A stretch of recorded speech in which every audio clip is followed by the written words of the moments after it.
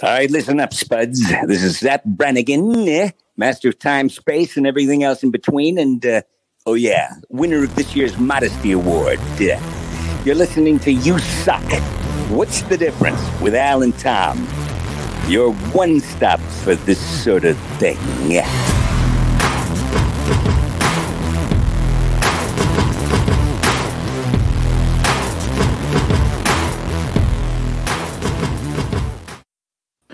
Hello there, guys, and welcome to You Suck's What's the Difference podcast. I'm Alex Whiteley. Wow. I'm Tom Bruno. Thank you for joining the show, guys. And we have a very special guest. Thanks to the guys from TV Guestbert. We've been doing this for a long time now. It's been over a year where TV Guestbert suggest guests for us to come on, bring on the show. And we're very delighted to bring Dr. Sheila Foreman. Thank you so much for joining us, Dr. Sheila Foreman. Thank you so much for having me. And I also have to do a shout out to TV Guestberts. I've been with them for a while and they're fantastic. So I wouldn't be meeting you if it weren't for them. So I appreciate it.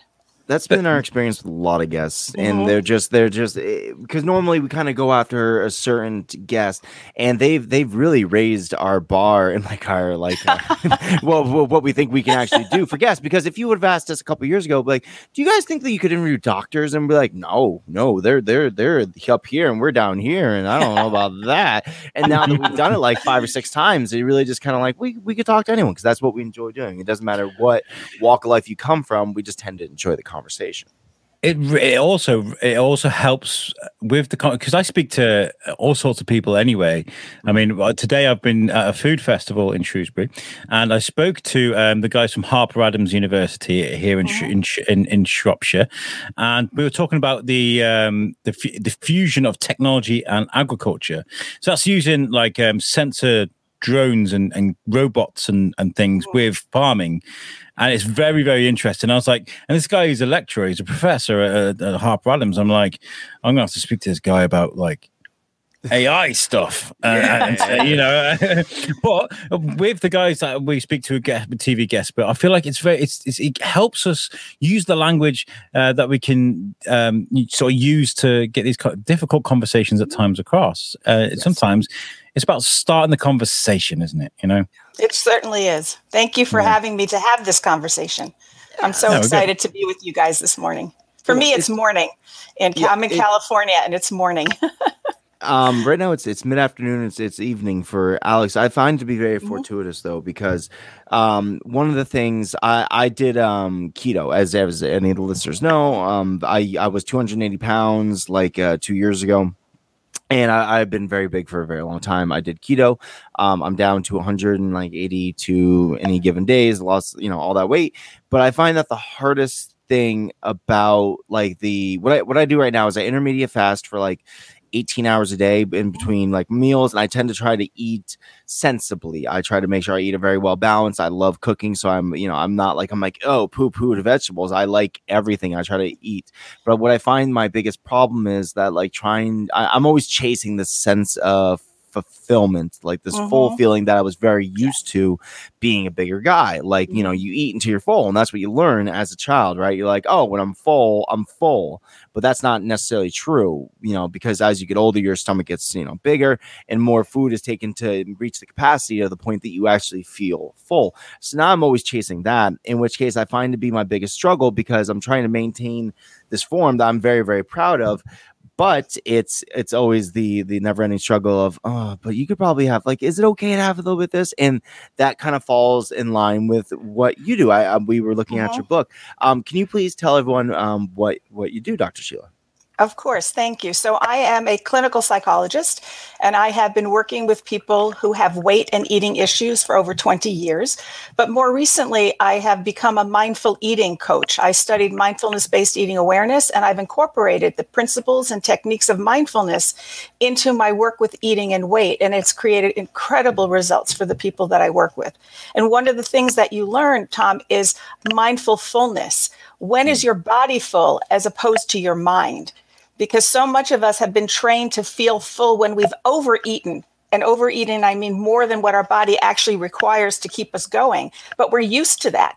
And anything less than that feels like we're still hungry or we need more. But when you do mindful fullness and you become attuned to that, it's actually easy to stop. But it's a skill you have to learn, and that's part of what I help people do.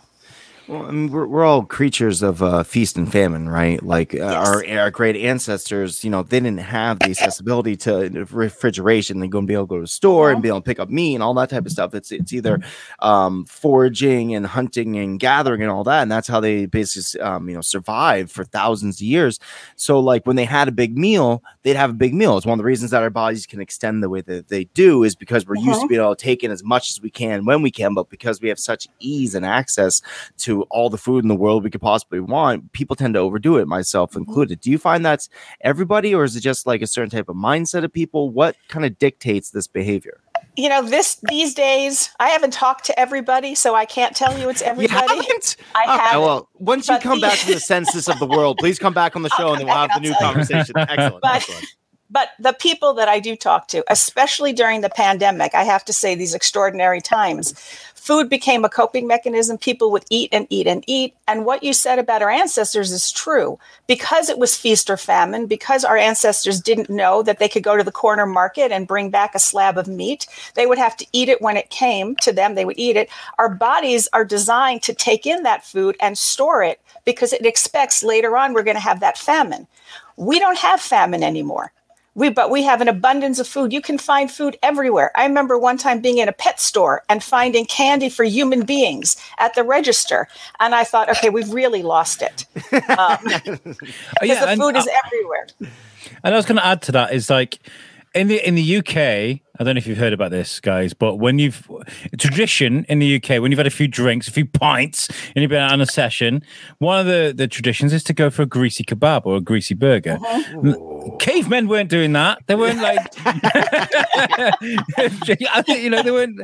So things have changed with the things that we put in our bodies, whether it comes to drugs or whether it comes to booze, Well, and that's another part of it. Our food is different. People talk about food addiction, and it's a bit of a controversial issue. But what we're really addicted to are the chemicals in many of our foods and the biological results that occur when we eat it. The dopamine hits, the serotonin lifts, and most of that is manufactured. You don't get that from broccoli. No. You don't get that from a piece of meat, but you do get that from the packaged mac and cheese or the bag of chips. And that's part of what keeps people going and eating more, because the biology of it, first of all, we're not feeding our bodies nutrition, so our bodies are still hungry. And then the chemicals in our brain and in the rest of our bodies are calling us to eat more. So it's not easy to lose the weight and to keep it off. The challenge, like you said, Tom, is to keep it off. When you're dieting, it's heady. You get on the scale, you see weight go down. It's exciting. When the weight stops dropping off and this is where you are, that motivation isn't there anymore. And so the desire to stay at the healthier size requires you to do whatever you did to get there. You have to stay there. And that's where people start to play a little fast and loose. Well, I'm once again, I'm very, very proud of what I've accomplished. I'm proud of you too. It's a huge accomplishment. I'm not. It makes me look terrible. No, it does not, Alex. It does not. Alex has been under some of the most rigorous mental strains you could possibly go through as a human being. The fact that he emotionally deals with it in a healthy way every single day Stop being polite. Stop being polite beyond others. And as you were saying before, Dr. Sheila, the comfort food of it all is very easy to fall into. So Alex can have an extremely stressful day, being pulled in 1,000 different directions. He's got this interview and that interview, and the biscuit needs to be done this, and USUC's not doing that, and of course, with the charity event coming up, so all these things coming up, it's just so easy, and I have no blame for him to reach over and be like, a little bit of comfort food is not going to kill me, and it's not going to right now, and that's the thing. But I find that I've become so used to the way that I look now that I have this really unfortunately I'm glad that you mentioned your psychologist, because I find that I tend to have the tiniest bit of what I refer to, and this is not a clinically diagnosed, this is just my own personal thoughts, because I know what I'm thinking as I look at myself. I have the tiniest form of body dysmorphia where as a 280-pound man, if I was looking at myself, I'd be like, wow, that dude's thin. But now I look at myself and I'm like, you're thin, but you're not toned, and that extra skin right there is not really good looking. It's so mind-boggling how like your parameters change depending on where you are in life. So once again, it's very confusing. So like that itself is enough to keep me motivated to, because I mean, like it's not the healthiest thing, but I weigh myself every day. I check my intake, I weigh my food, I make sure that I'm not overindulging, because as I said before, my biggest problem is overeating. Still to this day, I'll intermediate fast for 20 hours a day, 18 hours a day. And then when I get to my meal, I'll be at first I try to eat very slow, because I've always heard that if you eat slower, it gives your body more time to adapt to the fact you have food in your stomach and it recognizes it. So you don't tend to overeat. But, you know, once again, my stomach's used to just this mass quantity of whatever it is. So it's like, no, Tom, you can put a little bit more in there. It's okay. It's not a problem. And then I go to bed. I'm like, oh, what is wrong with you? You just don't feel good anymore. And you feel so sick and so groggy. And it also has a lot to do with the chemical makeup of our food that we have that you so wisely compared it to mac and cheese. Mac and cheese, if anyone knows anything about the wheat industry now, like it's not the same wheat as 100 years ago by any stretch of the imagination. We've had to manipulate it and change it to fit the needs of millions of Americans so they could have this wheat access to them very easily. If you go over, like I have a good friend over in Italy, and they have access to old world wheat where it's grown in smaller batches. And she says the pasta eating experience over there is vastly different. Have you ever heard that? Oh, I have. In fact, I spent a year in Italy, and my goodness, I would live there in a heartbeat. But what I noticed was that their relationship to food is so different. When I lived there, I shopped every day.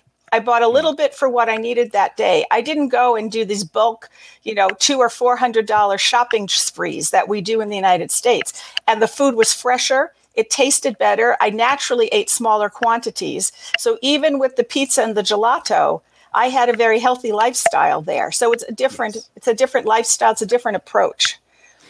It's also cheaper. Like if anyone's trying to shop on a budget, it is like, if you look at the breakdown of what you spend, like a lot of the time when you go for these big bulk shops, and don't get me wrong, like I'm very guilty of it as well. Like we go to Costco, we buy, I have 3 kids, household and all that stuff. So we always overbuy, and that makes it like harder to maintain, like, because it's, once again, the ease of food. So like, hey, I could definitely slice up some cheese and have some fruit, but hey, that bag of chips is right there, and all I have to do is just tear open the top. Right. So if you buy the food that you need for the day, you don't have that much accessibility to that type of food. You only have what you have. Right. And you have what you need.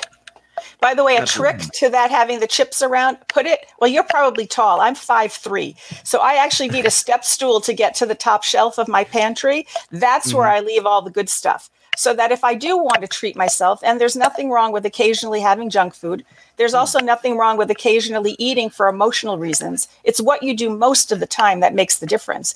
But for me, that extra step to have to go to get the step ladder out of the closet, it actually creates that pause, which makes me think, do I really want it? If I really want it, I get on the step and I pull it down. But sometimes when I'm on that step, I'm like, you know what? I don't really want it.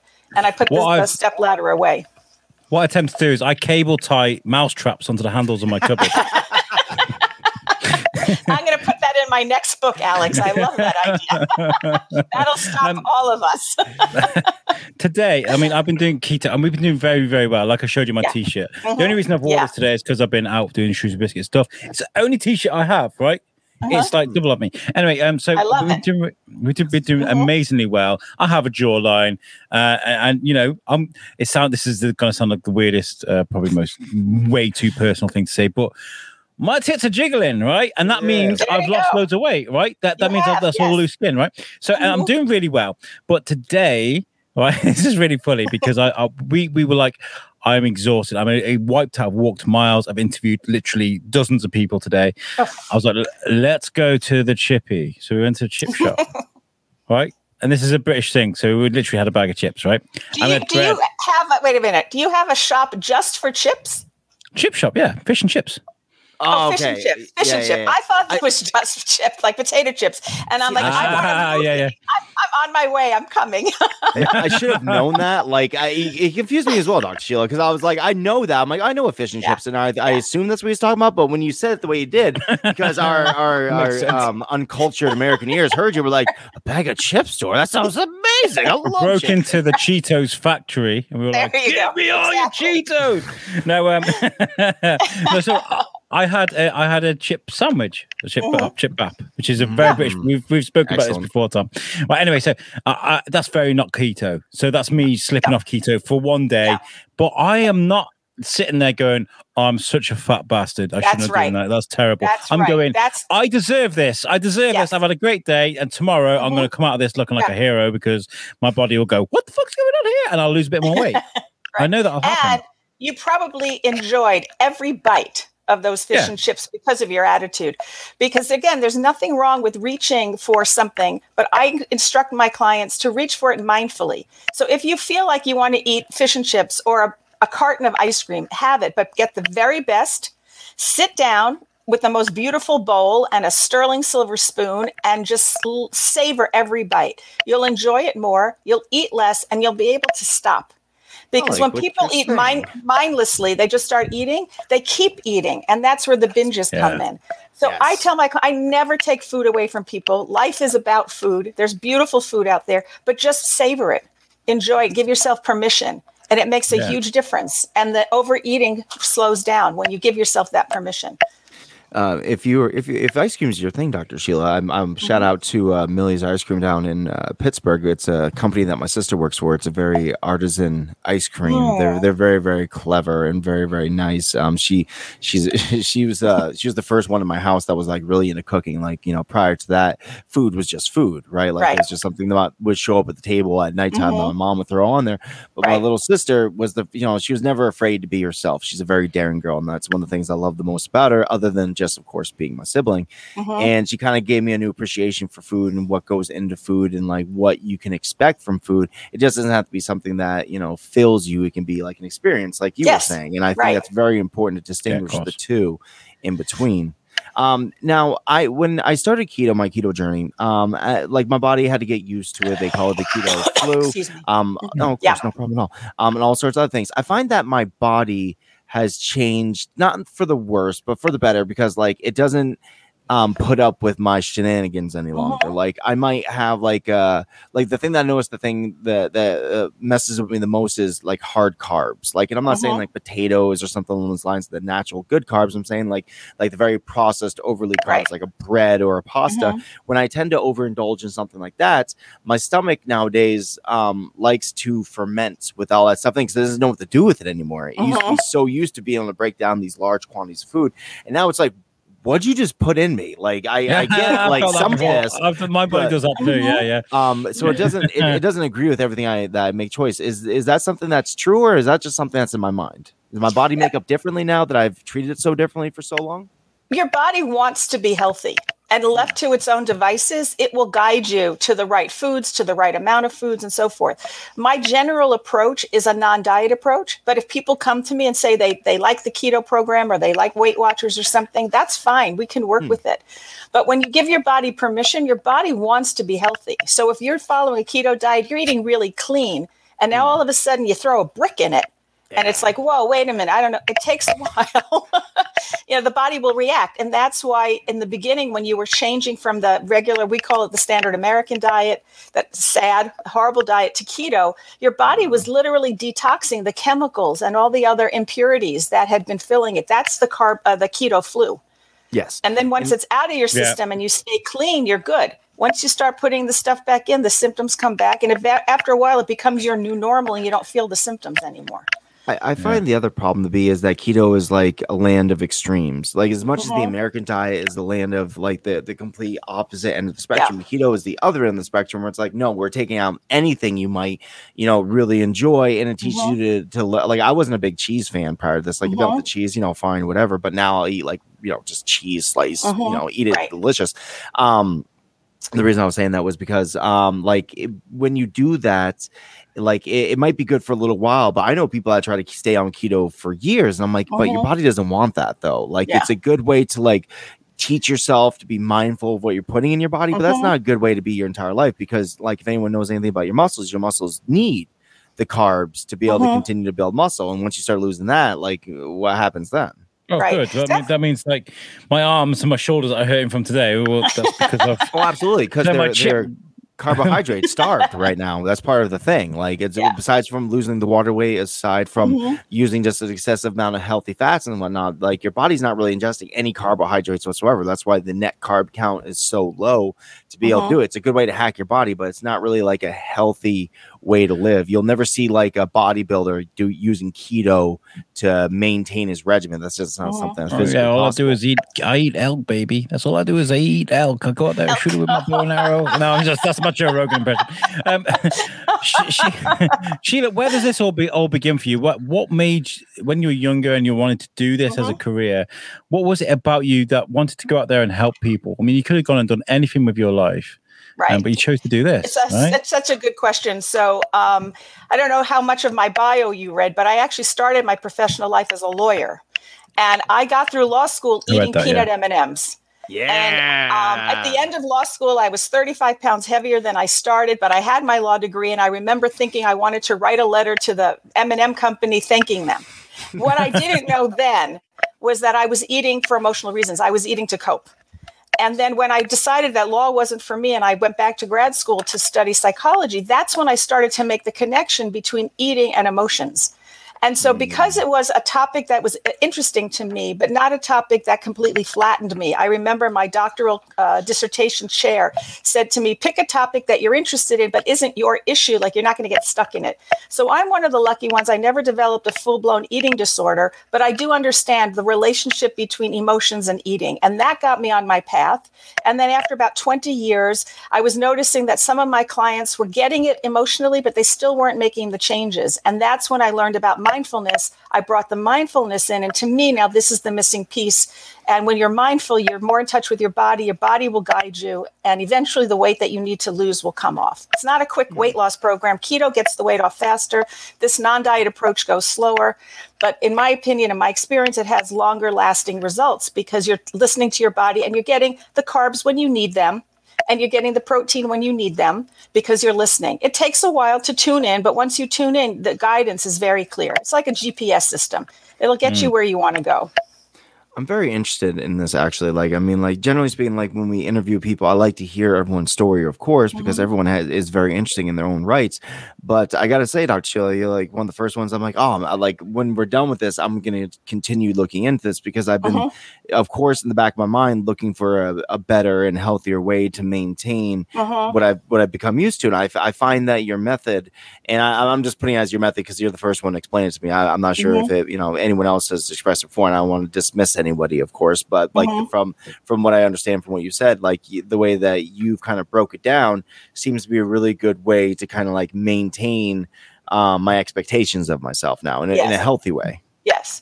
And it is about taking the time to get to know yourself and trust yourself. The way that I teach mindful eating, it's on a foundation of meditation. One of the first skills I teach is mindfulness meditation. And what that does is two things. One, it calms the whole body down. So if you're a stress eater, you tend to eat less stress because you're feeling less stress. Also, mindfulness meditation teaches you to focus and to create a pause between a thought and a response. And so many of us eat automatically. When we come home, the minute we do, we go in the refrigerator, we pull out that old slice of pizza and we're there. When you're mindful, you just create that pause. It's like me and the step stool. When I put that step stool, it creates a pause. Do I still want the cookies? If I do, I take them. But in that moment, I get to think about it. If the cookies were on the counter, I probably would have just grabbed them and not created that pause. And that pause is what's the mindfulness. What'd you say, Alex? not even thought about it. Cookies in your mouth, and you're like, oh man, I wasn't. Oh man, how did these cookies get here? I understand the Cookie Monster's problems now. And I see the empty box. I'm like, where did they all go?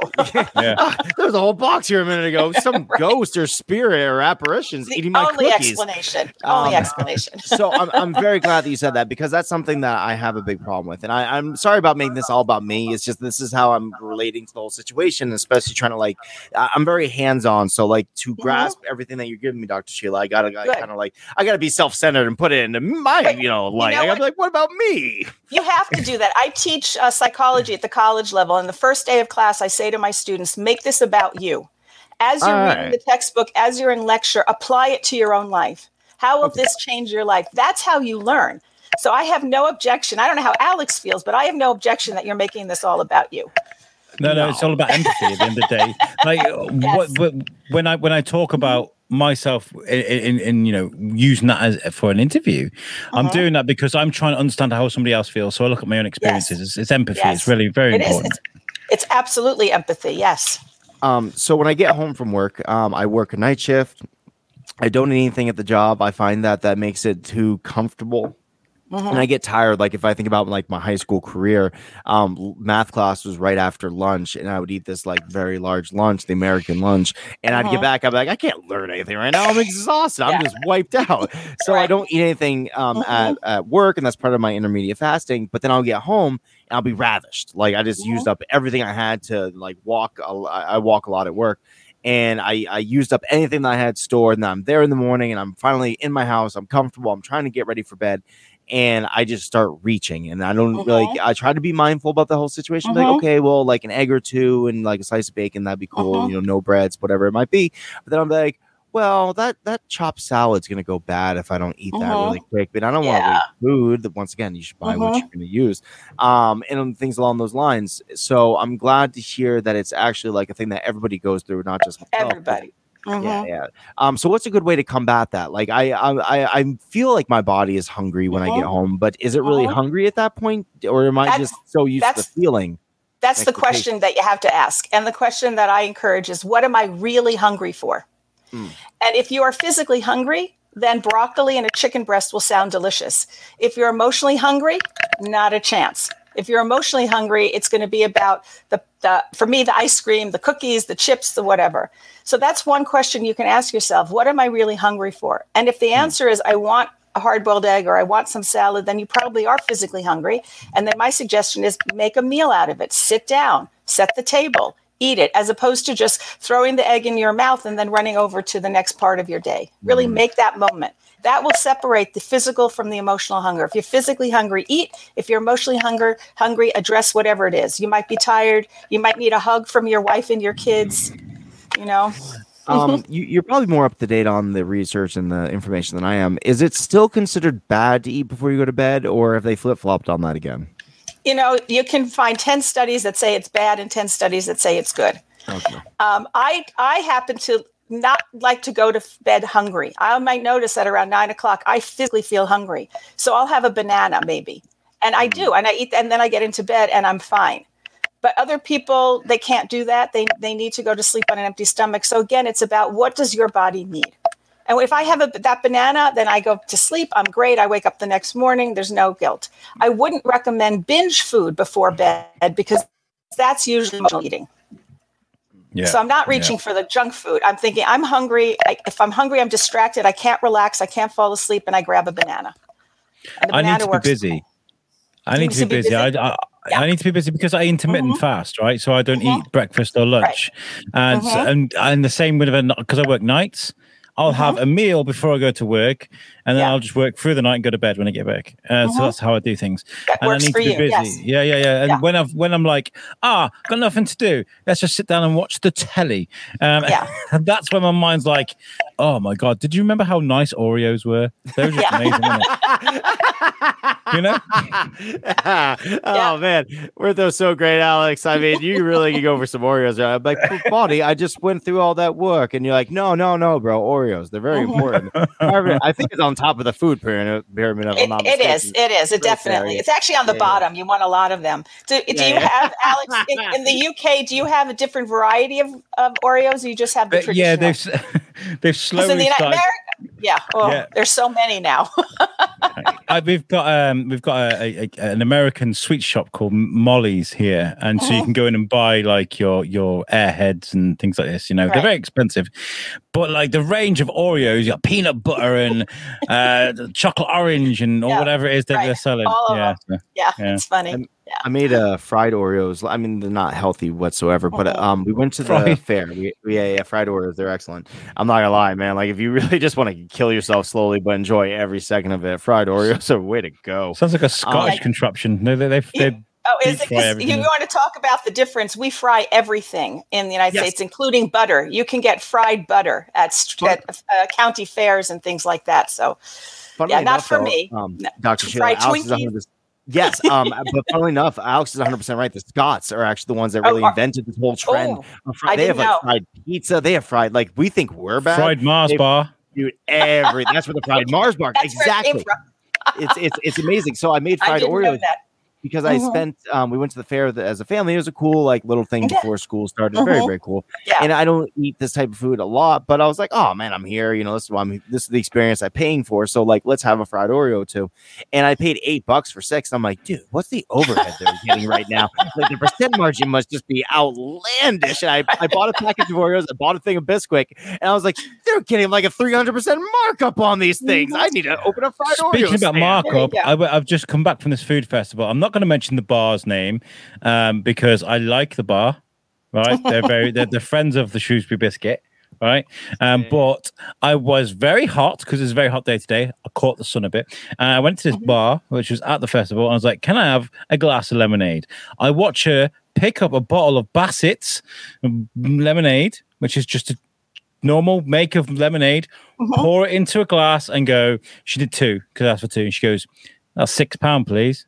It's £3 each for Bassett's lemonade, which cost £1 off the shelf. I watched her pour it into the cup and I gave her my money. Feel so dirty. See, the thing is, like, at like most American fairs, Alex, like when you get lemonade or something, they actually have like these actual stands, and they come in like this plastic cup that's collectible. You can bring it home with you and stuff. But they'll squeeze them lemons right in front of you. So, like, if you're gonna pay for like a lemonade, this was next door to a homemade lemonade stand. Then why did you go there? Because that was even more expensive. Like, you're the problem. Because she's like, there's rooms like this that pay $6 or £6 for the lemonade. You're the problem, Alex, with society.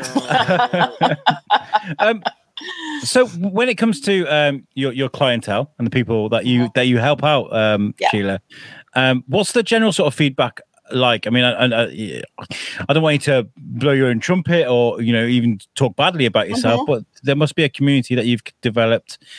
With the common thing is you're the person that's helped them, right? Right.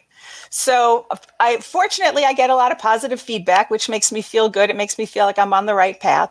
But everybody's different. Some people resist the idea of giving up dieting because I say my approach is generally a non-diet approach. But again, if somebody comes and they're committed to something, I'll work with that. They also resist the fact that it takes a long time. This is not a quick fix. Yes. And some people initially will gain weight with my approach because I say you can eat whatever you want. And people often interpret that to mean they can eat whatever they want, meaning a quantity. And that's not exactly what it is. But there's a little bit of that backlash. And then what others people find is that foods that they thought that they loved, they don't like so much anymore. It's like if you actually, well, maybe not Oreos for you, but if you took a food that you really liked and you ate it slowly and really tasted it. I remember I did this when I was in my training for mindful eating awareness. I used Cheetos and you put it in and I would just sort of suck it. And once I sucked it, I realized that the outside was all that cheesy flavor, but the inside was like styrofoam. Yes. And I was like, ugh. And all of a sudden Cheetos became no longer like a favorite food of mine because I really gave myself permission to taste it. And so people don't like that either. They're like, well, if I love Cheetos, I was like, well, maybe you don't try them. If you do, eat them. But if you don't. Because it's really it's a quality over quantity kind of approach. I wonder if it's like the companies depend on you eating it quickly. Like nobody generally does that. Nobody takes a Dorito and does exactly as you just described, put it in their mouth and let it absorb and like take in the flavor like you would a good scotch or popcorn. Like for example, you're at a cinema and what are you doing? You grab big hands of popcorn, you smash it into your mouth, don't you? Right. Yeah, but if you actually tasted it, it's cardboard. Yeah. Unless it has all the butter flavor and the salt. So the research that I have read, I'm aware that manufacturers do, formulate their products in a way that stimulates taste, that can stimulate the dopamine receptors in our brain. So there's some of that going on. But part of mindful eating is slowing down and really tasting your food. And if it's wonderful, enjoy it. If it's not so wonderful, put it aside and find something else. And that's a process. And so to answer your question, Alex, most people, they want something quick, immediate, And I'm going, I can't guarantee weight loss. This is going to take a while, but at the end, you'll be at peace with food. You'll be at peace with your body. There's no more of that fighting. You can trust yourself that if you go, like you said, Alex, at the end of the day and you have some fish and chips, the next day you're fine. It's not the beginning of a binge that lasts 30 days. That's the gift of mindful eating. But in the beginning, some people are like, no, I want it now. And I'm like, well, okay. I want it all. I don't want to speak disparagingly about anyone's diet choices. And I do. Right, these guys.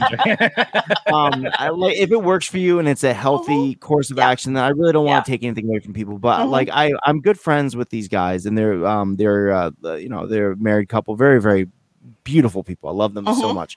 And they do this weird diet thing where you have to like purchase this food from this company, and like it's very keto-esque because I look at the ingredients and stuff like that, but I'm like, I can't pronounce half the stuff in here, so how good can it be for you? But they swear by it. They've both lost weight through through the stuff. What do you think about diets like that? And once again, I'm not asking this question so you could bash on anyone else's diet. I don't feel that you would, but I just want to put that disclaimer out there just so people know that we're not here to talk crap. But at the same time, people are gullible though, aren't they? And they will just jump onto a fad diet. Oh yeah, replace your meals with this shake. It'll change your life. Give us all of your money, you know? It's made of lemonade too, right? Yeah. They told me I'm back on it. I'm back on Oreo flavored lemonade. Oreo flavored lemonade. In your experience, those diets. The truth is, all diets work. In the end, diets work. Whether you're on a keto diet or a prepackaged food diet or a Weight Watchers type of diet, they work because in the interim, in the immediate, you are reducing the amount of food you're eating. And in the end, the body really needs less food than what we're feeding it. And when you feed it less food, it lets go of the excess that you have. So all the diets work. The question becomes, can you do it forever? Because if you can't do it forever, then you're going to find yourself 3 months, 6 months, 3 years from now, back where you were in the beginning, maybe even worse.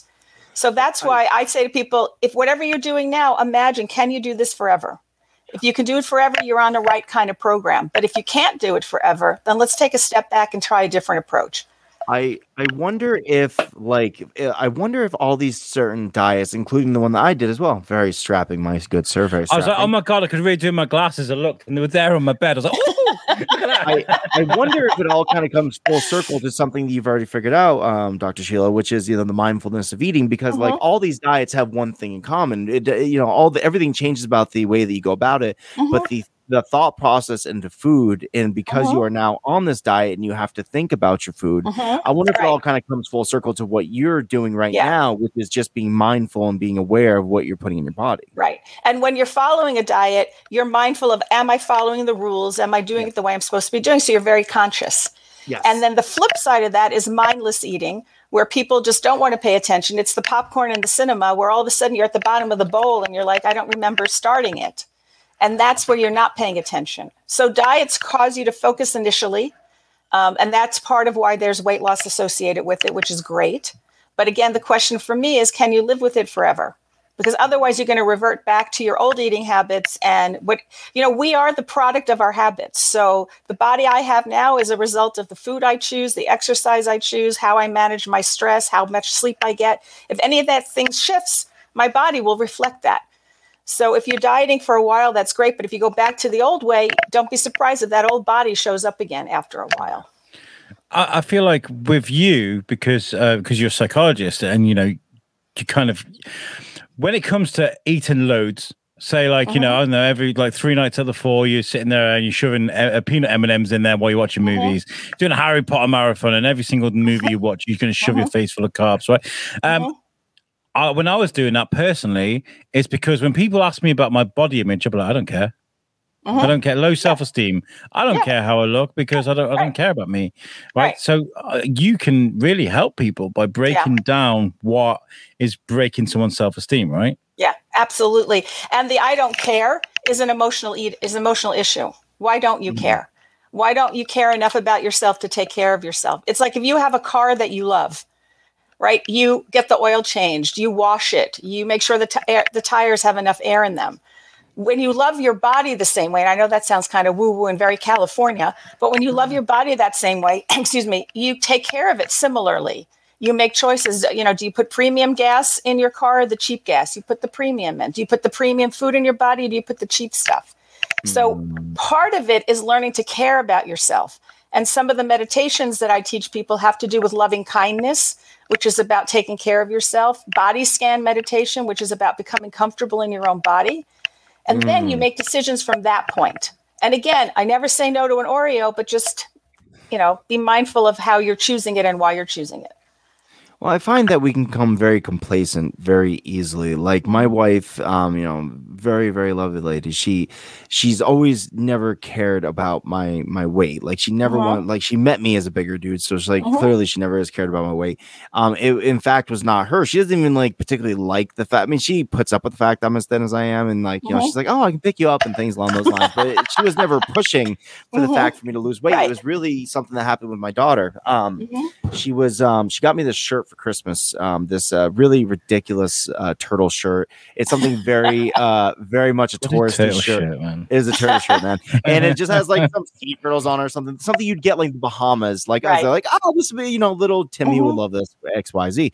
And she got this shirt for me because the school had this bazaar where you brought in a couple quarters, you got to go to a table, pick up a gift, and then you had a Christmas gift for your family, which is excellent. Daughter gets me the gift, I try it on, I'm like a sausage trying to squeeze into another sausage, and it's just no good. And I didn't like it. I was like, well, Dad can't fit in now, but someday. And then that spring before summer let out, I was picking up my kids and my daughter got off, and we have a very close relationship, me and my daughter. And she just seemed kind of down. I noticed she was down. I was like, hey kid, what's wrong? She's like, nothing. And I was like, no, what's up? Would something bother you on the bus? She's like, well, the kids on the bus were making fun of you. And I was like, oh, what? Like, why? Yeah. Like, you know, what's wrong with Dad, man? Dad's fun. And she's like, yeah, but they were just calling you fat. And I was like, oh, that's what that is. I'm like, and I realized that my multitude of years that I spent like just not caring kind of became this thing that is now could potentially ostracize my daughter from the rest of her friends, because her friends parents don't look like me. So, you know, and of course anything different kids tend to poke and prod at. So I'm not going to let her live a harder life based on my horrible choices getting to the point that I am now. And that's what really started this whole thing. So I fortunately had a very healthy mindset to go from to go with this diet thing. But because my wife loved me as much and still loves me as much as she does, I didn't really care what I looked like per se, because normally that's something you do when you're trying to woo somebody or trying to gain the acceptance of somebody. The only reason I'm losing this weight, Tom, is for you. It's only for you. Oh, you don't have to. Across the ocean. I want to smolder for you on the podcast. I feel like you're just one ear cut away from being Van Gogh and be like, I did this for you. Love me and my art. That's hilarious. Amazing. You know, your comment about your wife is beautiful. She loves you unconditionally, and it doesn't matter what you look like. And that's a beautiful thing. Yes. What is important to me is how do you feel about you? And if you feel good about yourself, even if you are at a larger size, that's fine. In fact, part of the mindful eating approach is really about, it's not about the weight. You know, you may end up being exactly the same weight, but how you feel about yourself will change. How your relationship with food has changed. How you cope with your emotions has changed. And so it's not so much about the size. And I don't know what's going on in the UK, but there's a huge movement going on in the United States called Healthy at Every Size, or like fat acceptance. The idea that we all come in different shapes and sizes. And even if one of us is a little bigger than what we expect, it doesn't make them a bad or horrible person. They can still be healthy and, you know, productive and all of that. So it's less about the weight and more about the relationship with oneself and food from my approach. The weight comes off if it needs to, but sometimes it doesn't need to. People have sort of fantasies. You know, I'm 60 years old. I'll never weigh what I weighed at 22. So who am I kidding? Right. But I feel good about what I am now at this stage in life. And that's what matters. You look amazing, and I never would have guessed. Oh, do I? Thank you. 60. Absolutely. Oh, and that's something to be said, because these Zoom cameras, they're very tricky, and you're just like, I don't know. Thank you for saying that, because like I find my biggest problem, and something I tend to fall into, and I don't know why I do it anymore, especially being a guy that was of a particular size not too long ago. I'll see other people that are struggling with the weight, and I instantly be like, oh, why aren't you doing more for yourself? Like I feel bad, but I feel like I'm getting really judgy at the same time. And it's not a good place to be in, because it's not that. I never say it to them. I never go up to somebody like, you have problems, but like my head, I'm like, why do I go there? Like, why do I, as a person, all of a sudden, even though I understand their issues, how come I am a person that feels like they can now judge somebody for what their life choices are? I think it's partly how our society views people who carry extra weight. I have a client right now who, by objective standards, is carrying excess weight, let's say about 100 more pounds. But our work is not about losing weight. Our work is about her claiming herself and being proud of herself. And her self-esteem, to Alex's point, is starting to skyrocket. And she hasn't lost a pound, but how she feels about herself has changed. Whether that will result in weight loss, I don't know. But it almost doesn't matter. She's got healthy blood work. When she goes to the doctor, everything's where it's supposed to be. And she's middle-aged, so it's not at that stage where if you're 20, you still have good blood work. You're middle-aged, your blood work is still good, but she's coming into her own, and she says, "This is who I am." Good. Oh. And it's the most beautiful thing. She finally let go. She says, "I don't want to diet. I don't want to do this anymore. I want to love myself for who I am." And it started because she became familiar with that movement, Health at Every Size. And we brought it in. This is a psychotherapy patient of mine, and we brought it into our work, and it's fantastic. And so it's not about the weight. It's about the relationship you have with yourself, with others, and with food. Yeah. It's about having that strength and that, that encouragement that you give. But I learned somewhere that sometimes you've got to learn to fight for yourself. You can't just accept help off others. That's Kelda Wood that told me that. She will be at Pod Aid, guys. Kelda Wood is amazing, and she works for a charity called Climbing Out. She works with people with PTSD and people that have had traumas in their life. And then rather than going, let's sit and talk about it, let's do this. She's like, no, let's go climb a mountain. Let's go do some challenges, and we'll fight this thing. Like that fucking thing that's in your head. And I love that, because after that, you are strong and you've got that confidence. And that sounds like what that lady's done right now. She's gone, no, there's enough. Enough is enough. Let's do this. And I think that's really, really powerful. I love that. Yes. I watched recently a true crime story on American TV, and it was about a young woman who had been raped. It took years and years. They finally found her rapist, and she confronted him in court. He went to jail. And what happened for her afterwards was incredible, because she stayed the course, because she fought. Her whole experience of herself and of that event has changed. And it gave me a little goosebumps at the very end of the interview with her, when she was saying, "I'm empowered. I'm going to raise my children now from this state of mind." And it was because she did the hard stuff. She followed through with it. And this is not a criticism of rape victims who choose not to. That's not what I'm saying. I'm just saying that because she did the hard stuff, she shifted her relationship with herself. She now feels like she's empowered and she's powerful, when she used to feel like a victim and blamed herself for being raped, which is a conversation all in itself. That she felt responsible for that happening to her. That was, that happened with the guy that molested those girls for the American gymnasts as well, doesn't it? Yes. Yeah. Yes. They all got to have a piece of him, and I love that. That's so powerful. Oh, they all got to speak their mind. It was beautiful. Yeah. Yeah. In my pursuit of always trying to stay healthy, do you find there to be any merit? I don't know if you've ever heard the theory that we're supposed to eat what's what we've grown accustomed to as okay, so we all, up until the point where Pangea was broken up and we had different continents and we came from different places. It's quite a while ago, Tom. Yeah, it was. It was like yesterday or something, right? I don't remember. I think it was big news. Maybe yeah, I was a little kid. I remember. Okay, cool. It was in our lifetime. Excellent. So, there's something to be said about eating what's local to you and what your body is and your ancestors grew up. Do you find there to be any merit to that train of thought? Like instead of eating the Mediterranean diet, which is not in anywhere of my genetic makeup, I would eat something more that's European or Indian or Italian. Are you Italian? Yeah, I'm Italian. I'm American Indian. I'm man, I must have told you my great uncle's in the mob. I must have told you that. Yeah, you did. Anyways, that's it's a Bruno. Oh my. It's a Bruno. If you know anything about the mafia back in the 70s and 80s, there's a gentleman named Angelo Bruno who was the Dom of Philadelphia, and all my family's from South Jersey, and it's the whole thing. If you look at my family, it's very interesting because my grandfather went to the Marines. He served our country in Vietnam. He was a great guy. I love my grandfather to death. Tom Bruno, go figure. And he's if you look at it, you're like, wow, there's a lot of correlations between you and the Corleone family, because you have one that became in the mafia and the other one that rejected the whole thing, and it's very intriguing. Nothing based on us whatsoever. I'm saying that the lines are there. But with that being said, do you find there to be any merit of like eating something that our body has grown accustomed to over generations, and not maybe eating something that's, so far out from our dietary expectations that it might react negatively? Is there something about that? That's a great question. So there is evolutionary psychology studies and other research that says that when we grow up when our ancestors come from a certain area, we are more prone to taste. Our taste will be that a certain way. For example, like I'm German and Polish, and I can't eat anything with spice. I'm as white as they come, white skin, white girl. I can't eat spice. I remember being in Thailand once and learning 2 words in Thai, my pet, which means no spice. And even their version of no spice was too spicy for me. Whether that's because my heritage comes from Eastern Europe, I don't know. But what I do know is that we do acclimate to the foods that are around us.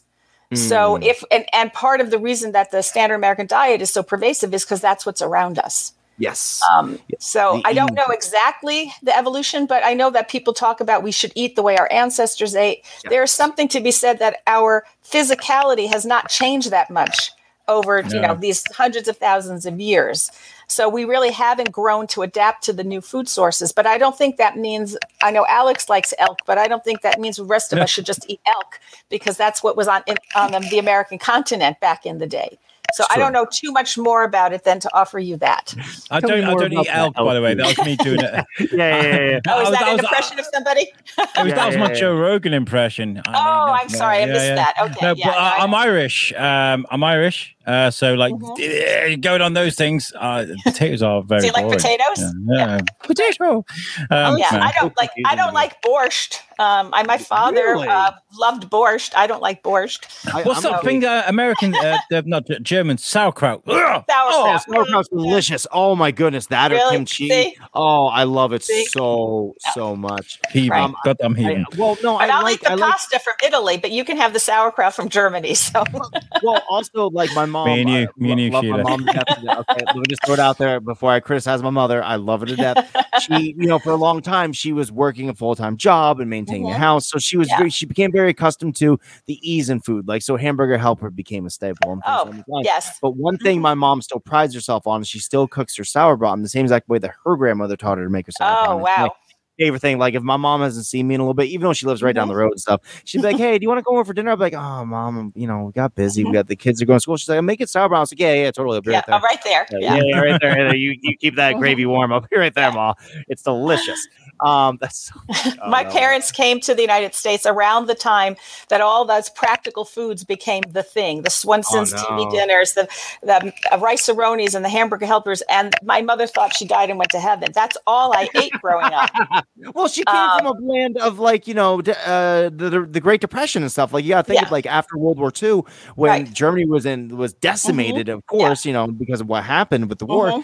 They were basically like, hey, you went from having zero food to zero nutrition to having all the food you could possibly want for ridiculously cheap, and welcome to America. You're so happy.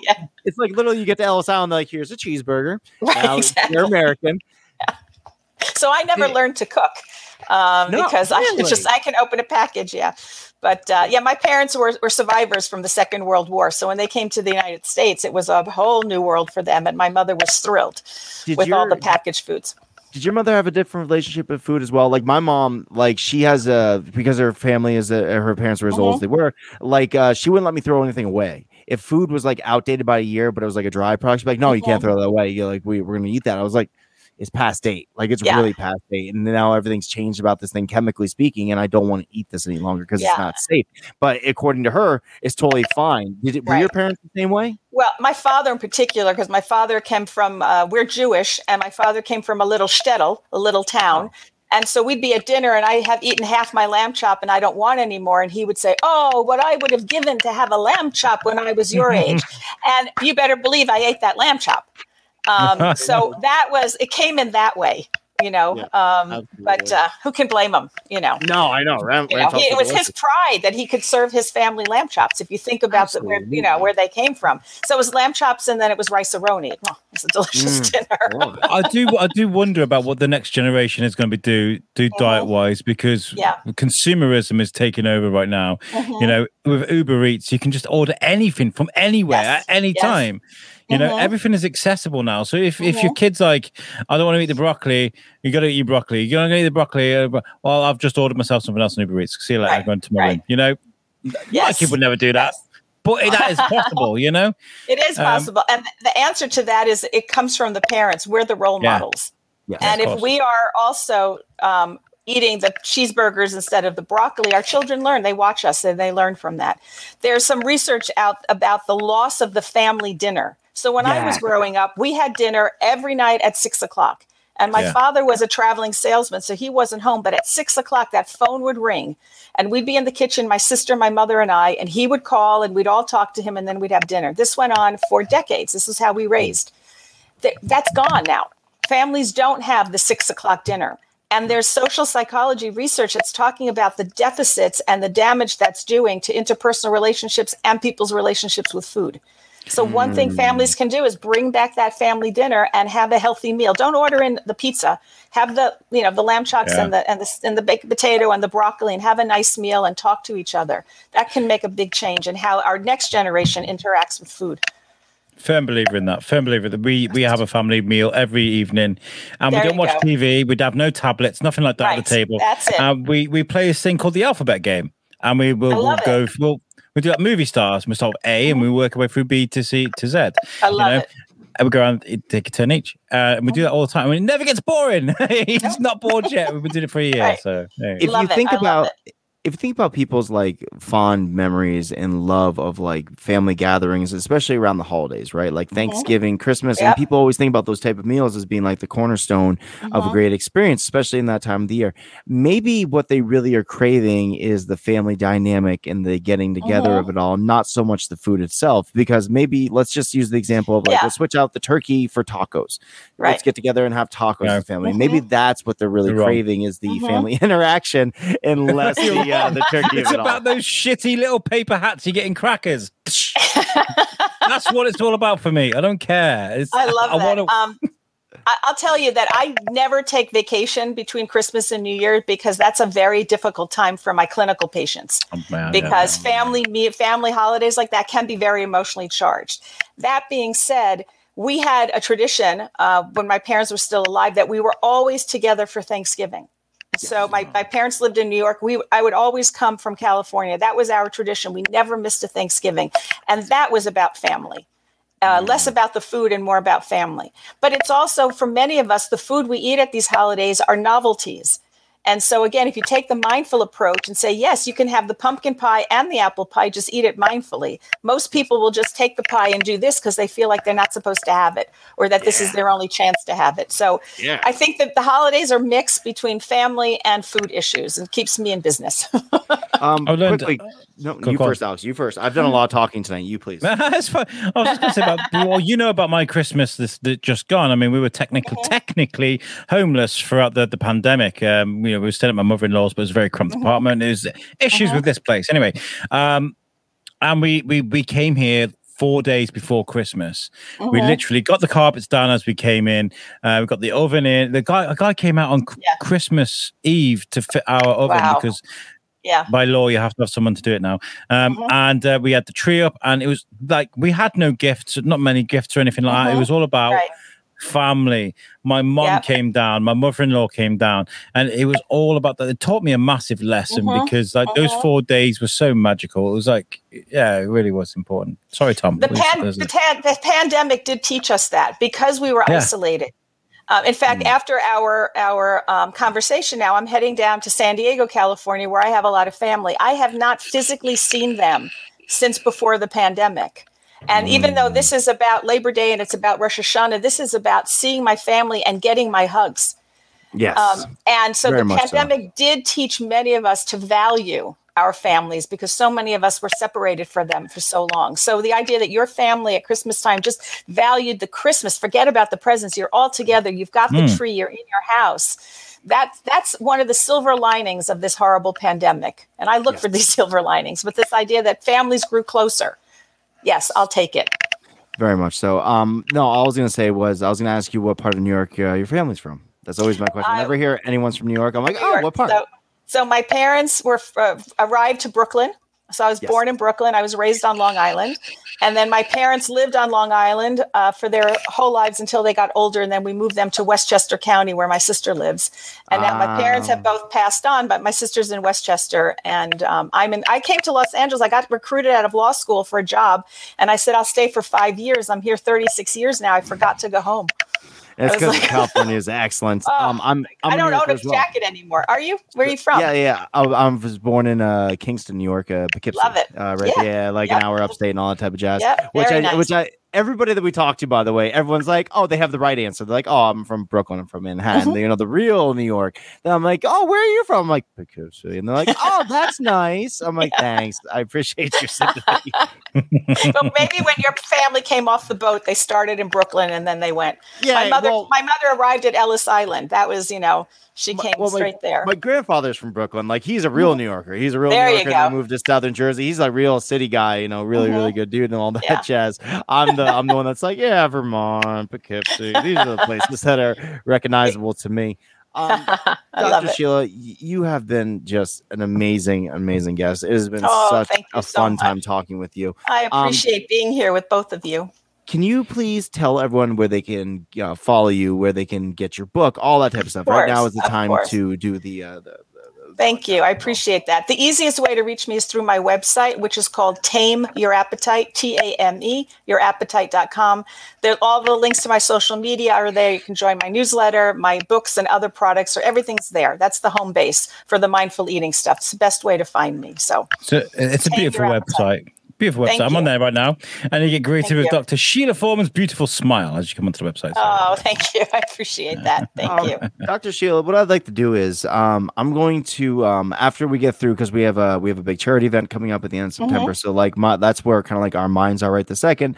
But I feel like this will be the next logical step on how to maintain the terrific progress that Alex and I have been making. So what I'd like to do is I'd like to either I'm going to try to get your book, or I'm just going to kind of become more knowledgeable about this. I'd like to talk to you again in like a year or so and kind of see where we're at, and maybe like go through this whole discussion, not again, but like go through different facets of discussion as people now. Yeah, exactly. When he's when he looks like that apparently because dieting makes you look like a fish. I don't know. Oh, I don't know why that is. What I have 3 books out there right now. I'm actually going to be publishing books on mindful eating coming up in 2022. But I would recommend the book, The Best Diet Begins in Your Mind, is the one I'd recommend for the two of you, because that deals with the emotional eating. It looks at 8 emotions that we tend to eat over. And you open up the book. If you're pissed off, you're angry, go to the chapter on anger. What else can you do? If you're feeling lonely, what else can you do? That would be the one of the 3. If you're going to pick up one, that'd be the one I'd recommend for where you are right now in your weight loss journey. Excellent. I would really like to continue this conversation because I think that's very beneficial to everyone that's listening. So thank you again for coming on. Of course. Thank you for the invitation. What we tend to do now is we're gonna slip on over to the Later Lounge. We're gonna geek out. I've been watching What If on Marvel and Disney, so we're gonna have a bit of a geek out about that. But what we'll do is we'll let you get on with your day. But thank you so much for speaking to us, and thank you to the guys at Guestbert for organising this. But ladies and gentlemen, Dr. Sheila Foreman, thank you so much. Thank you very much, and I look forward to seeing you in a year, if not sooner. Take care, gentlemen. Absolutely. Have a great time. Bye. Thank you. Bye. See you now.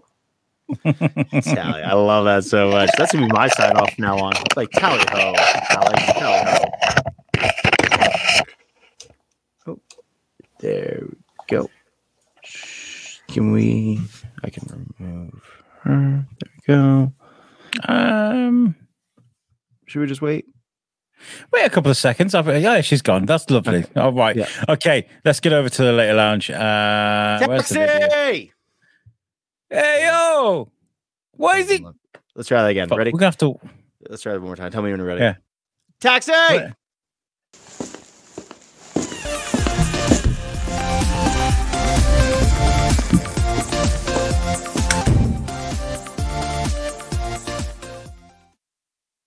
I really wish like the taxi would not proposition you like that in front of me. Like, I get it. We have a different relationship and stuff, but like, how does he know that our relationship's open? Why does he assume that? It's because I was flashing my dick at him in the back seat. That's what you were doing. I thought you were looking for gum. God, I'm so idiotic. I flicked my underwear aside. I was like, look what I got here. I gave him a little bit of log shot, Tom. I was showing him the outline. That's why I'm wearing sweatpants right now. I went for a Basic Instinct. Oh, you dirty fuck. Sharon stoning your way into a fucking cap. We still had to pay, though. So apparently your fucking flash didn't do the dance. Yeah, I couldn't see for the cobwebs. Oh, God. Dr. Sheila Foreman, that was great. I love those conversations though, because like we were saying at the beginning of that episode, it opens our minds and it gives us the tools we need to have these conversations, and it's right on the money with who we are as human beings as well. I know, it's very like timely. We always find like these interviews and these people to speak to when they're very timely into our real lives. It's like we almost planned it or something. I know, it's crazy. But the guy, the TV guest. Yeah, TV Guestpert, man, it's all them. They just send us people that we need. They're like, they I feel like they're looking into our lives like, oh, those fucking idiots really need this right now. And then we me and Jackie sort of follow each other on social media and stuff, and she's very active with the stuff on the biscuits. So you see how active I am, but she's probably like, yeah, this guy definitely needs to speak to a counselor or some sort, or some psychologist. A little bit of love and a little bit of some dietitians. But you look amazing. Like I really am discouraged by the fact that you recognize the fact that you're doing well, but then you still bash on yourself for doing little things like having fish and chips. It's not like you're eating like you used to, brother. No, and that's the thing though. I know how to moderate now, and I know when I'm being bad. Do you know what I mean? So like, it's a very difficult time for me at the moment. And this is going to sound really fucking nuts, right? But last week we had the folk festival. This week we have the food festival. You can't go to a food festival and be on keto. Are you fucking insane? No. On the 10th, we're going to be going to Beefy Boys, which voted the best burger in the world. So we're going to have a burger there. Then we got Pod Aid, which I was actually speaking about that, and because originally I was going to like order some fucking great food whilst we're doing Pod Aid, but then I was thinking, wouldn't it make more sense to be on keto so I wouldn't need as much to get me through? Potentially. You could also have like a spread of like meat and cheese and still stay on keto, but have like snacks accessible to you while you do it. I could order a kebab. You need to order kebab or do like a keto kebab. Get like peppers and keto meat. The kebab meat, lamb meat is lamb. So lamb with some lettuce, which isn't keto, but it's low in carbs, onions, and some mayo. That's kind of keto. Just have that. Bam. Then I'll need a massive shit afterwards. I'll be like, oh my God, I need to go. Goodbye. It'll be terrible. It will be terrible. How you been, man? You been good, brother?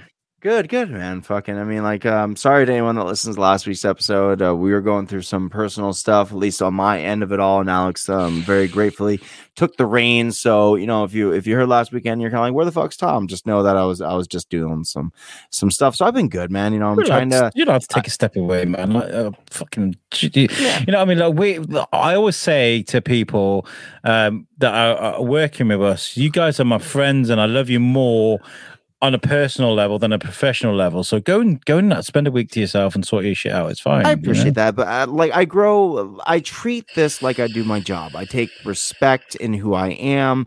I love what we do. Like everything about this is like my enjoyment. So when something kind of messes with that, I really get off kilter. Like it really quickly.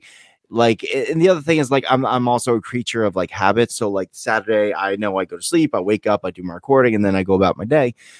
So when something kind of like gets thrown in the way of that, I really get thrown off of like my game. So when I'm getting asked to like, not record and to change everything like a couple hours prior, like it went from me being like understanding to the situation to yelling really fast. I was like, no, you don't seem to understand like how much work goes into us planning this. And the fact is right now you're asking too much. And it just became like a thing, and it calmed down. Like, and gratefully, you were very, very cool about the whole thing. You're like, no, man. And they're like, no, go take a walk, dude. You're fine. Don't worry about it. Like, it's not a big deal. I got this. I got it handled. And it's not even like a let you down thing anymore. Because now we've come to realize in the 3 years we've been doing this, that family shit comes up, at the drop of a hat. So neither of us tend to get get aggravated with one another if we can't fulfill a commitment that we made. We're very understanding with one another. But that being said, I know that we beat ourselves up more than anything else that the other could dish out because of how much we come to expect of ourselves as professionals. Yeah. But like I said, I love you, man. And I care more about you on a personal level. But that being said, this is going to be a verbal warning. Next week will be a written warning. So just okay, cool, good. When's the whipping start? Because that's where I'm really see. I'm not even like I don't even have any personal problems. I'm just waiting for you to be like, so Tom, now it's spanking. I'm like, oh no. Who's the closest to you? I'm going to send Donnie around with a. Great, but he's a man's man. He's gonna whoop my ass. In the bad way. I saw this video last night, and I know we're gonna talk about what if, but like I saw something. Speaking of kinks, that really threw me off. It was this lady, and if anyone's listening, you should definitely go check it out. Type in "man in diaper" on Subway, and you'll see the. Yeah. So it's this lady and this dude, and this dude's in some Jordans and a diaper, a male diaper, and like she's this bigger gal, and like at one point she's like, "Oh, come sit on mommy's lap," and then she's sitting on the lap of the pacifier, acting very childlike, and then she starts whipping out her mama milkers and she starts feeding them right there in front of everyone, and people rightfully are like, "What the fuck?" And she's like, mind your business, this is natural. And I'm like, I guess. Dude, it's like something of a fucking Wayans movie.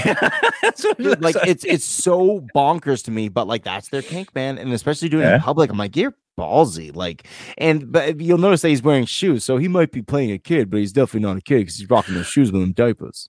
You can tell people not to shame a kink, but you can't tell me not to laugh. I'm sorry. I'm sorry. It's very funny. Yeah. So if you're listening right now, go check out that video really quick, and you'll have a quick laugh because it was just so ridiculous. And as long as you're not hurting anybody, it's absolutely fine. No, exactly. That's the thing, right? It's like more power to you, but it's like if you don't expect people to mock you out in public for that, then you are just you're crazy. Absolutely. If you want to dress up like Xena Warrior Princess, crack on. If you want to shove alien phalluses up your butt, then crack on. Yeah, we are going to talk about what if. But first of all, I want to tell you about what I've been doing today. Obviously, I mentioned it today. I went to the food festival in Shrewsbury, which is amazing. I need to get Beth Heath on the show because I'd love to have like a real sort of chilled out chat with her because she's just an absolute superhero. This girl is. She works for Shropshire Festivals. There's a huge team of them, and they run Oktoberfest and Shropshire, Shrewsbury food festival. What the fuck has just happened? The kids festival. She does so much, right? And it was just so like, I mean, look at the crowds. Look at this. Is that John Hammond? Is he getting dinosaurs? Look at these. Dude, he is so confident in the way he looks. My God. That guy, no, that was the guy from the Dirty Rockin' Scoundrels. He's from a band, and he was like trying to get people up to come and dance with him. I was like, he's so fucking brave. But yeah, there's literally thousands of people there. There are better pictures that I could have used. I don't know why I use them. But I like those. I like those a lot, actually. But like, if I'd have seen that 6 months ago and I'd have walked straight into that, I probably would have been like, this is a bit odd. But like, I've had a bit of time to sort of wean myself into being around people again, and it was actually just really nice just to see the world being open again and things happening. So that was really nice. But like this, we need to talk about this thing with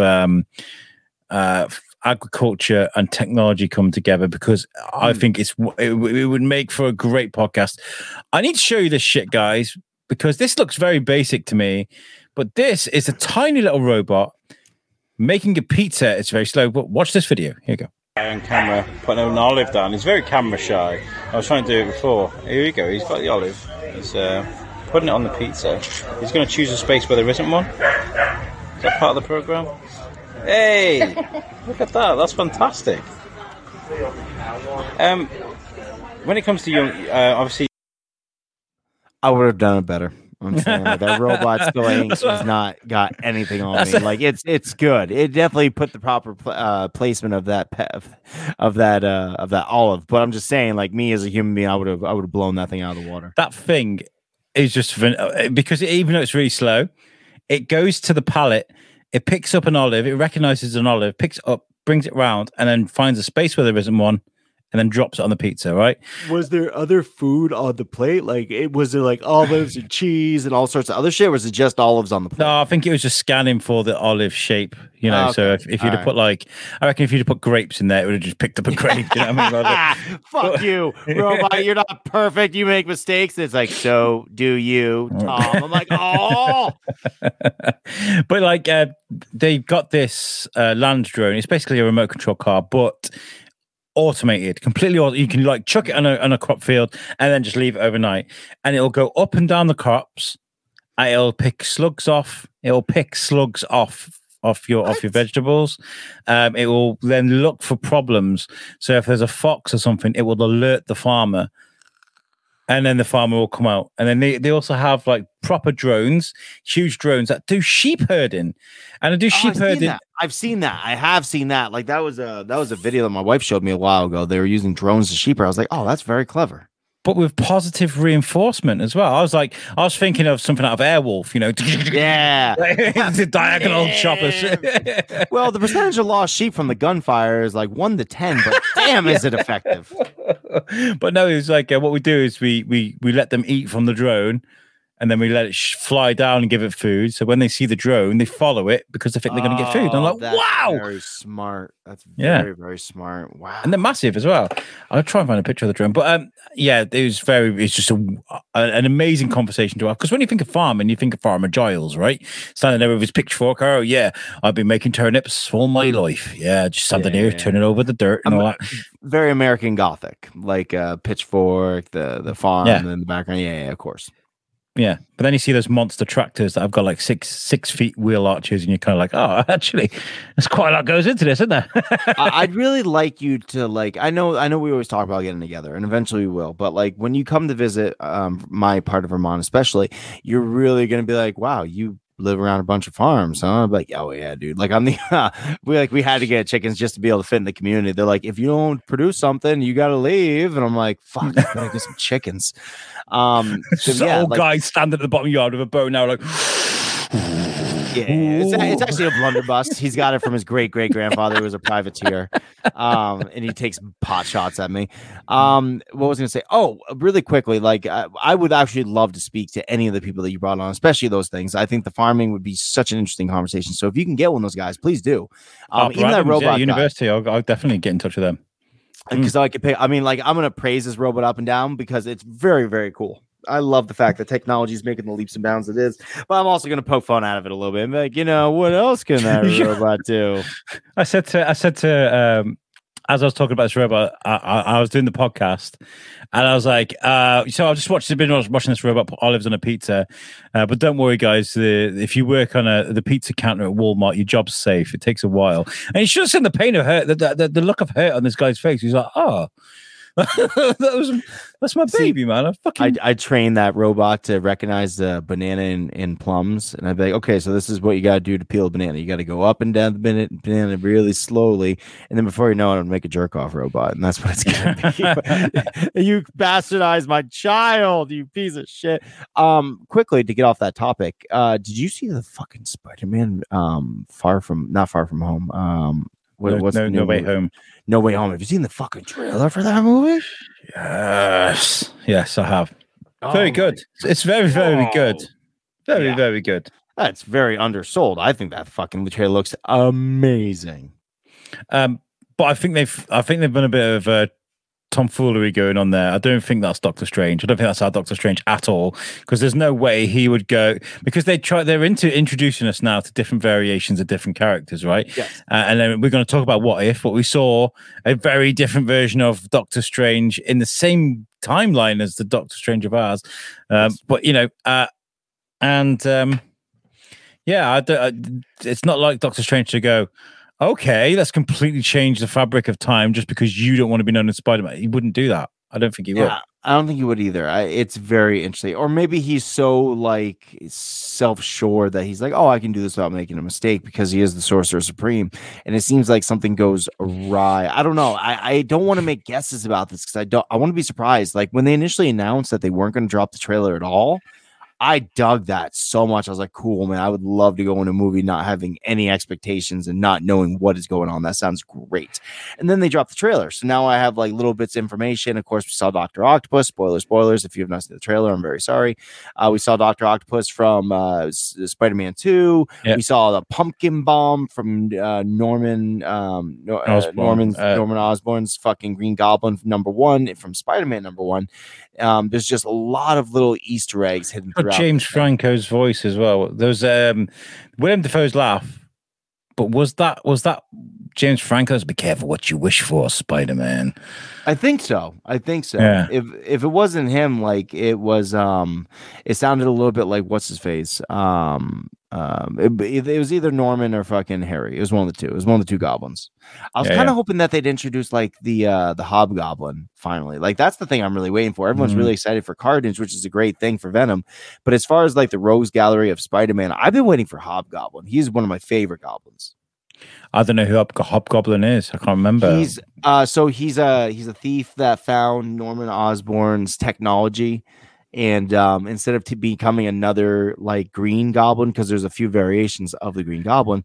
Actually, here really quickly, I don't want to misspell it. I'm gonna read it. You really quickly. You vamp. Yeah. And you know. But the thing is, we've seen this before with Spider-Man 3, where they kind of introduced too many villains into one film, right? Because we had Green Goblin again, and we had Sandman, and we had Venom, their version of Venom. We had a couple of different things, you know, and it gets like when there's too many villains in one film, it gets difficult. But then we saw with like Spider-Verse, like it can also be fun as well, because I think Spider-Verse did it right. And I feel like I saw an interesting meme the other day, and it's saying video games are starting to humiliate movies with how they deal with their characters. And I was like, that's fucking spot on, that is. Those Spider-Man games for PS5, PlayStation were just phenomenal. The first Hobgoblin was Roderick Kingsley. He is an egotistical socialite and billionaire fashion designer. He decided to create a name criminal for himself, altering Norman Osborn's Goblin formula to improve the Goblin costume / equipment in order to be the original Hobgoblin. Kingsley then frames Ned Leeds as a decoy for his crimes and later murders his successor, Jason Macendale, when his villainous identity is finally exposed by Spider-Man and Betty Brant. I don't know who the fuck that is. He flies to the Caribbean to hide from both of them when the law comes and his enemies come after. After his twin brother is murdered by Phil Ulrich, Roderick returns to New York and dons his old Hobgoblin costume. So there's been a few Hobgoblins, and it was originally created by John Romita Jr. You probably recognize him best. Like you watched the Spider-Man cartoon from the 90s, yeah? Yeah, of course, yeah. I love. He was a figure in that. He was the one with the yellow cape and the green face. He's really, really cool looking. He threw like the actual pumpkin bombs, like Norman Osborn through the like the technology, the you know, like metal looking ones. He threw the pumpkin bombs, like they look like real pumpkins and shit. It was a much more fucking theatrical. Do you think this is a one-off?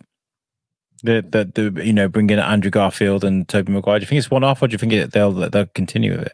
I bet you they're testing the waters. I bet you that if it does hideously well, we'll get a multiverse one that is kind of like Into the Spider-Verse, where we have like older Peter Parker, which would of course be Tobey Maguire, and Andrew Garfield Peter Parker. Like I would be, I don't know. I didn't really dig their, like I've always very famously stated that I think that Tobey Maguire was a fantastic Peter Parker, but a horrible Spider-Man.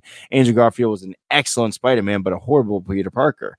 And I find that Tom Holland too cool. He was like, that guy so cool. Like I'd fuck him, and if I'd fuck Peter Parker, he's not Peter Parker. Tom Holland, first of all, he's a young boy. I would never fuck that boy, Alex. And nor would I get in his way, because he seems like a real badass. He is the epitome of what Spider-Man should be. So I'd be kind of disappointed if I saw more of the old two in the Spider. Do you know what I think we need though? I think we need to see the modern age Tom Holland Spider-Man kicking ass. He seems to stumble across everything, man. I mean, the only time I really saw him kick ass was when he was like the night monkey.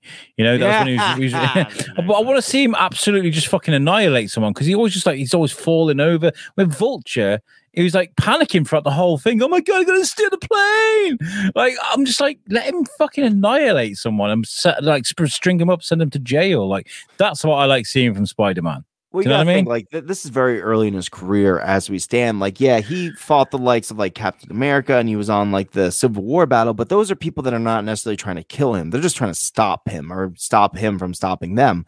So that like first really big fight, because up until that point, like if you remember Robert Downey Jr. from the introduction of Civil War, he's like, oh, some person dressed as like a spider has been capturing purse thieves and blah, blah. So he has not had an epic battle up until Civil War. And then after Civil War, as I just said, that, you know, there wasn't a fight to the death. The Vulture was his like first fight to the death. So of course he's gonna be a little bumbling. He's never done this before. He's like a virgin.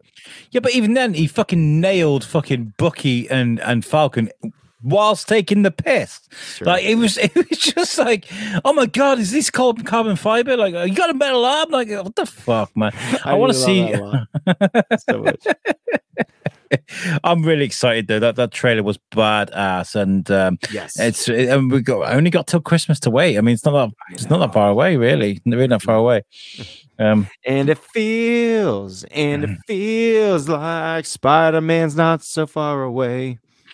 And there's so much to look forward to as well, especially if you like your Star Wars, and obviously MCU is dripping the what if stuff, which is good. I mean, we've got like 6 minutes to go on about it, so maybe we can do that at the live show on Wednesday.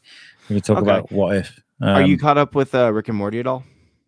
I think I've got one more episode to watch. I think I've done episode 9.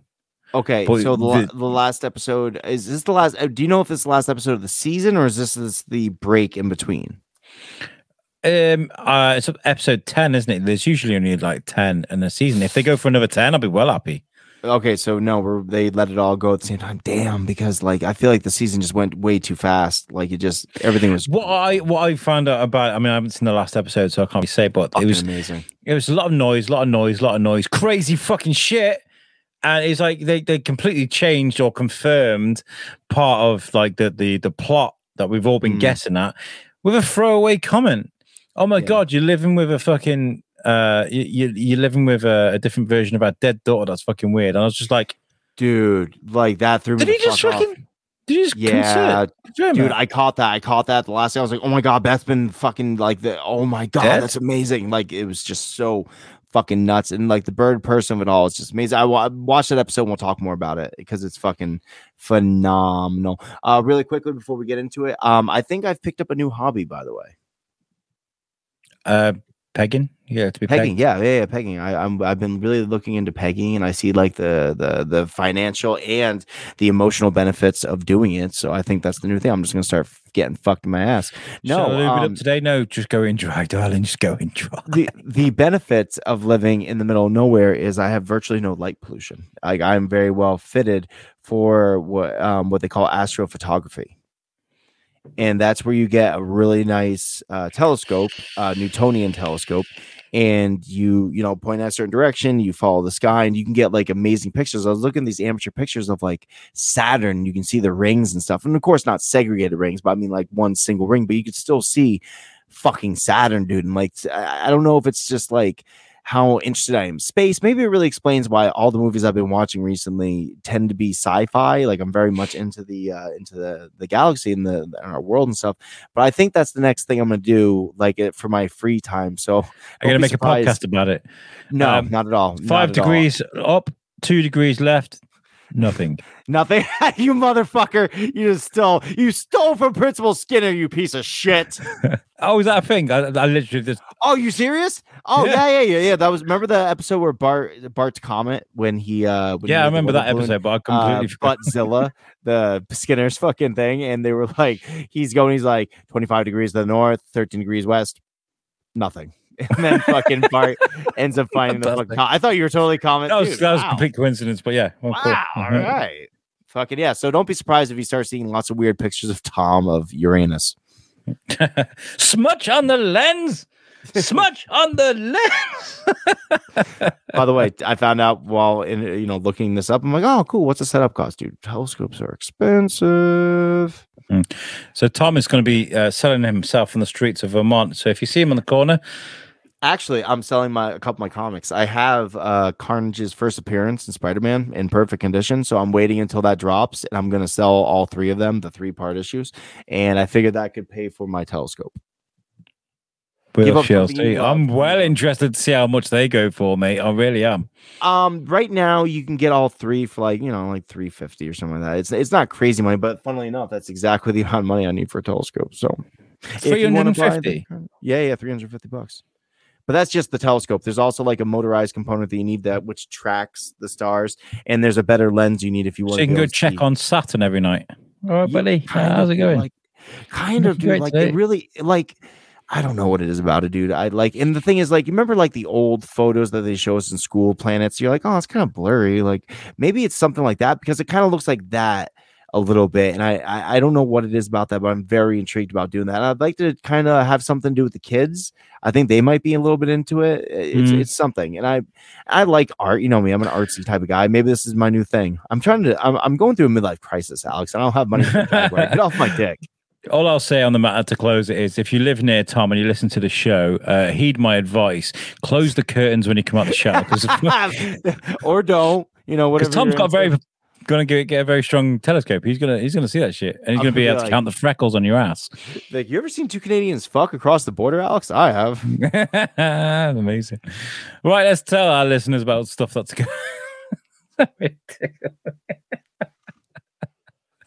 let's tell our listeners about shit that's going on. Right, okay, so we've got a number of shows to tell you about. So obviously there's this show, What's the Difference, where we speak to amazing guests like we did to Dr. Sheila. Dr. Sheila today. And we last week is John Levine. Yeah. The week before that, there was Judy Lamour. He was an amazing guest, by the way. He was such fantastic. A fun guest. So make sure you watch What's the Difference every week. Also, as well, if you're watching on YouTube, will you please subscribe, or I was going to come around your house and shout abuse at you. Telescope. I can tell you what you're doing.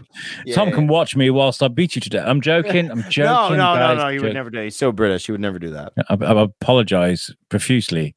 I'm sorry. I am so sorry. Wednesday Night Live is a show we do every Wednesday, of course, and it's at 9 p.m. UK time, which is 4 p.m. Eastern time. Yeah, it is. Yeah, and it's basically where we get together and we banter. See, it evolves all the time, and at the moment, Tom has got this new great format where we all bring subjects that we can take down a rabbit hole or we can just talk about. Yes, it's fun. It's a cool way to kill stuff. Like the show is always evolving, right? Like it started off as one thing as Wednesday Night Live, and it's always going to be evolving, and it's something that we do to keep ourselves interested. And right this second, like, because me and David had such an enjoyable time with a couple episodes back where we went down the rabbit hole of Pogs, I figured that'd be fun. About me, bastard. Well, I thought about that. I was like, Alex went to a wedding. He doesn't need to talk about Pogs. He has love in his heart. He doesn't need a slammer of love. Yeah, a slammer of love. But I figured, like, this would be kind of like a fun thing to go through a little bit. And it can be conspiracy theories. It can be whatever you want, something nostalgic. Like last week, we talked about Mighty Max. That was good. That was actually really good. That was really fun. So like, if you guys have any recommendations for anything you want to hear us kind of deep dive on the show about, please send them in. We don't really care. We'll look into anything. We're not in. I was going to bring up Boglins. What's that? Boglins. What's that? You know Boglins? No. Save it for Wednesday. If I don't know what the rubber toys. Okay. No. Oh, cool. I like this. All right.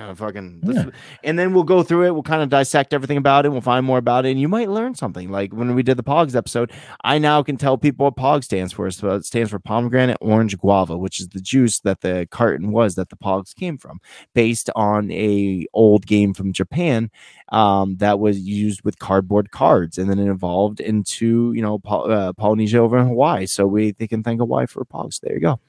Little something. And ice cones. Yeah. Shave ice. Yeah. So that's Wednesday. What the fuck am I talking about? That's Wednesday Night Live, and we also have Yelling at Clouds, which is a show that I do with the amazingly intelligent Eric Pfluger. We talk about art, and Eric likes to take people to class, likes to teach you guys about art. And one of the episodes we did was about the movie The Founder with Michael Keaton, which is an amazing movie. But Eric is all about art and about graphic design and about how it moves people. And obviously the movie The Founder is about the McDonald's story, which that golden M is one of the most kinetic pieces of art, graphic design, whatever you want to call it, in the world. You see the M and you think about Big Macs and stuff. So that was a really good episode that we talked about. And also I do want to tell people about my radio show, which is Naughty Talk. On splashdamageradio.co.uk. It's a show I do every Thursday at 7 p.m. UK time. It's for 3 hours, Naughty's music, and I have a lot of fun of it. You can join us on Discord during the show. You can chat to us. You can request music. It's a lot of fun. So we're doing so much, man. I think this show is actually going to go after Pod Aid. So is it? No, I mean, we're going to tell people about it just in case, but do you want to go and tell people what a Pod Aid is? Do you reckon you'll be able to get through it? Yeah, I can do a Pod Aid. I actually did it last week. Let me get over here really quick. Yeah, I got this. Hey, guys, so we have a charity event coming up, and it's a very, very cool little thing. We've been looking for supporters for a while for it, some sponsorship. It doesn't seem like it's working out as well as we want, but that doesn't mean you can't help. September 29th, we are going live, and we're going live for 24 hours, and we're going to be recording. We're going to have phenomenal guests like with the likes of Eddie Pence, Mark Summers, Adam Purnell. Like there are so many guests and so many cool opportunities to speak to people, and we're going to be doing it all for this amazing charity organization called Lincoln Davis, which is in Shropshire. And here's our thing: Pod Aid, 24-hour podcast challenge, and it's in aid of Lincoln Davis. And we also are partnered with Reach Media, and they are very gratefully kind of like backing this whole thing. It's been a lot of fun, and I'm very it's a big teaching moment because we're learning all sorts of things, and it's not just a one-time event. Like we're going to be doing this, but our challenge to you is no matter what ends up happening with this, we want you to next year use whatever kind of media you have, your art, whatever it is, and we challenge you to do the same thing. Maybe not for our same charity, but a different charity. Oh, definitely for Pod Aid. Make sure you do it for Pod Aid, bitches. Yeah, well, yeah, absolutely. But I mean, like, we want you to beat us, is what I'm saying. We want you to do better than us. And also in that same mindset, we will be releasing the donate button in this next week, if I'm not mistaken, and that is going to be your access to be able to give. And guys, you know what? We don't expect you to give $1 million, but every little bit counts, and it's for charity. So I mean, like, you can feel good about knowing that your money's going to a good place, not going to that bag of Cheetos. You could give like $3, man. Any little bit helps, and it's going towards a great thing. And I hope you know that if you like what I just said, actually, since you just made me do that, I'm gonna do this. Hey, Alex, do we have a website? A website, did you say? Oh my God. Yes, we do. We have a website. You can catch us at yousucknetwork.com. That's our website, and you can see all of our content on there. There is a play button. You can listen to our content. You can find out all about us. And that is made for our good friends at Web Orchard. And Pete White, who I saw today at the food festival, I saw him. He was well, in Shrewsbury, we have this tradition of we have a coliseum, and he was fighting tigers. He was fighting tigers with his bare hands, and he was like, honestly, he was like, I've heard that the play button was broken for the USUC website, so I must defeat these tigers so I can go and code properly and fix the website. That's how dedicated Pete White is at making sure that our website runs. I mean, if you want a beautiful website that looks just as good as us, go to the Lady Lounge and look at the strippers greased up and down that pole, right? That will give you the inspiration to then get out of there as quick as possible, jump on your phone, and then go to Web Orchard's website and then get an account with them, because they make great websites. No, seriously, we work really well with Web Orchard. I was speaking to Pete today, who's like, we love you guys. So we're not going anywhere. They're not going anywhere. Web Orchard, they're the best, baby. Yeah. Right. That was nowhere near as good as how Bruno does it, by the way. No way. I love that so much. That was so brilliant. I was like, he's fighting tigers, for the benefit of us trying to continue to have a website. Dude, wow. He used bare hands. Where'd he get the bare hands? I don't know, but he's now got a nice tiger skin rug for his. He's gonna be an animal before you know it. Guys, we fucking love you so much. This has been What's the Difference podcast. I am Tom Bruno. And I'm Alex Whiteley. Let's get the fuck out of here. Hi, this is Ickis from RL Monsters. And I would like very much to ask you, if you don't mind, to watch the USAC Network with Tom Bruno and Alex Whiteley. Oh, that's all. I have to go flush myself now.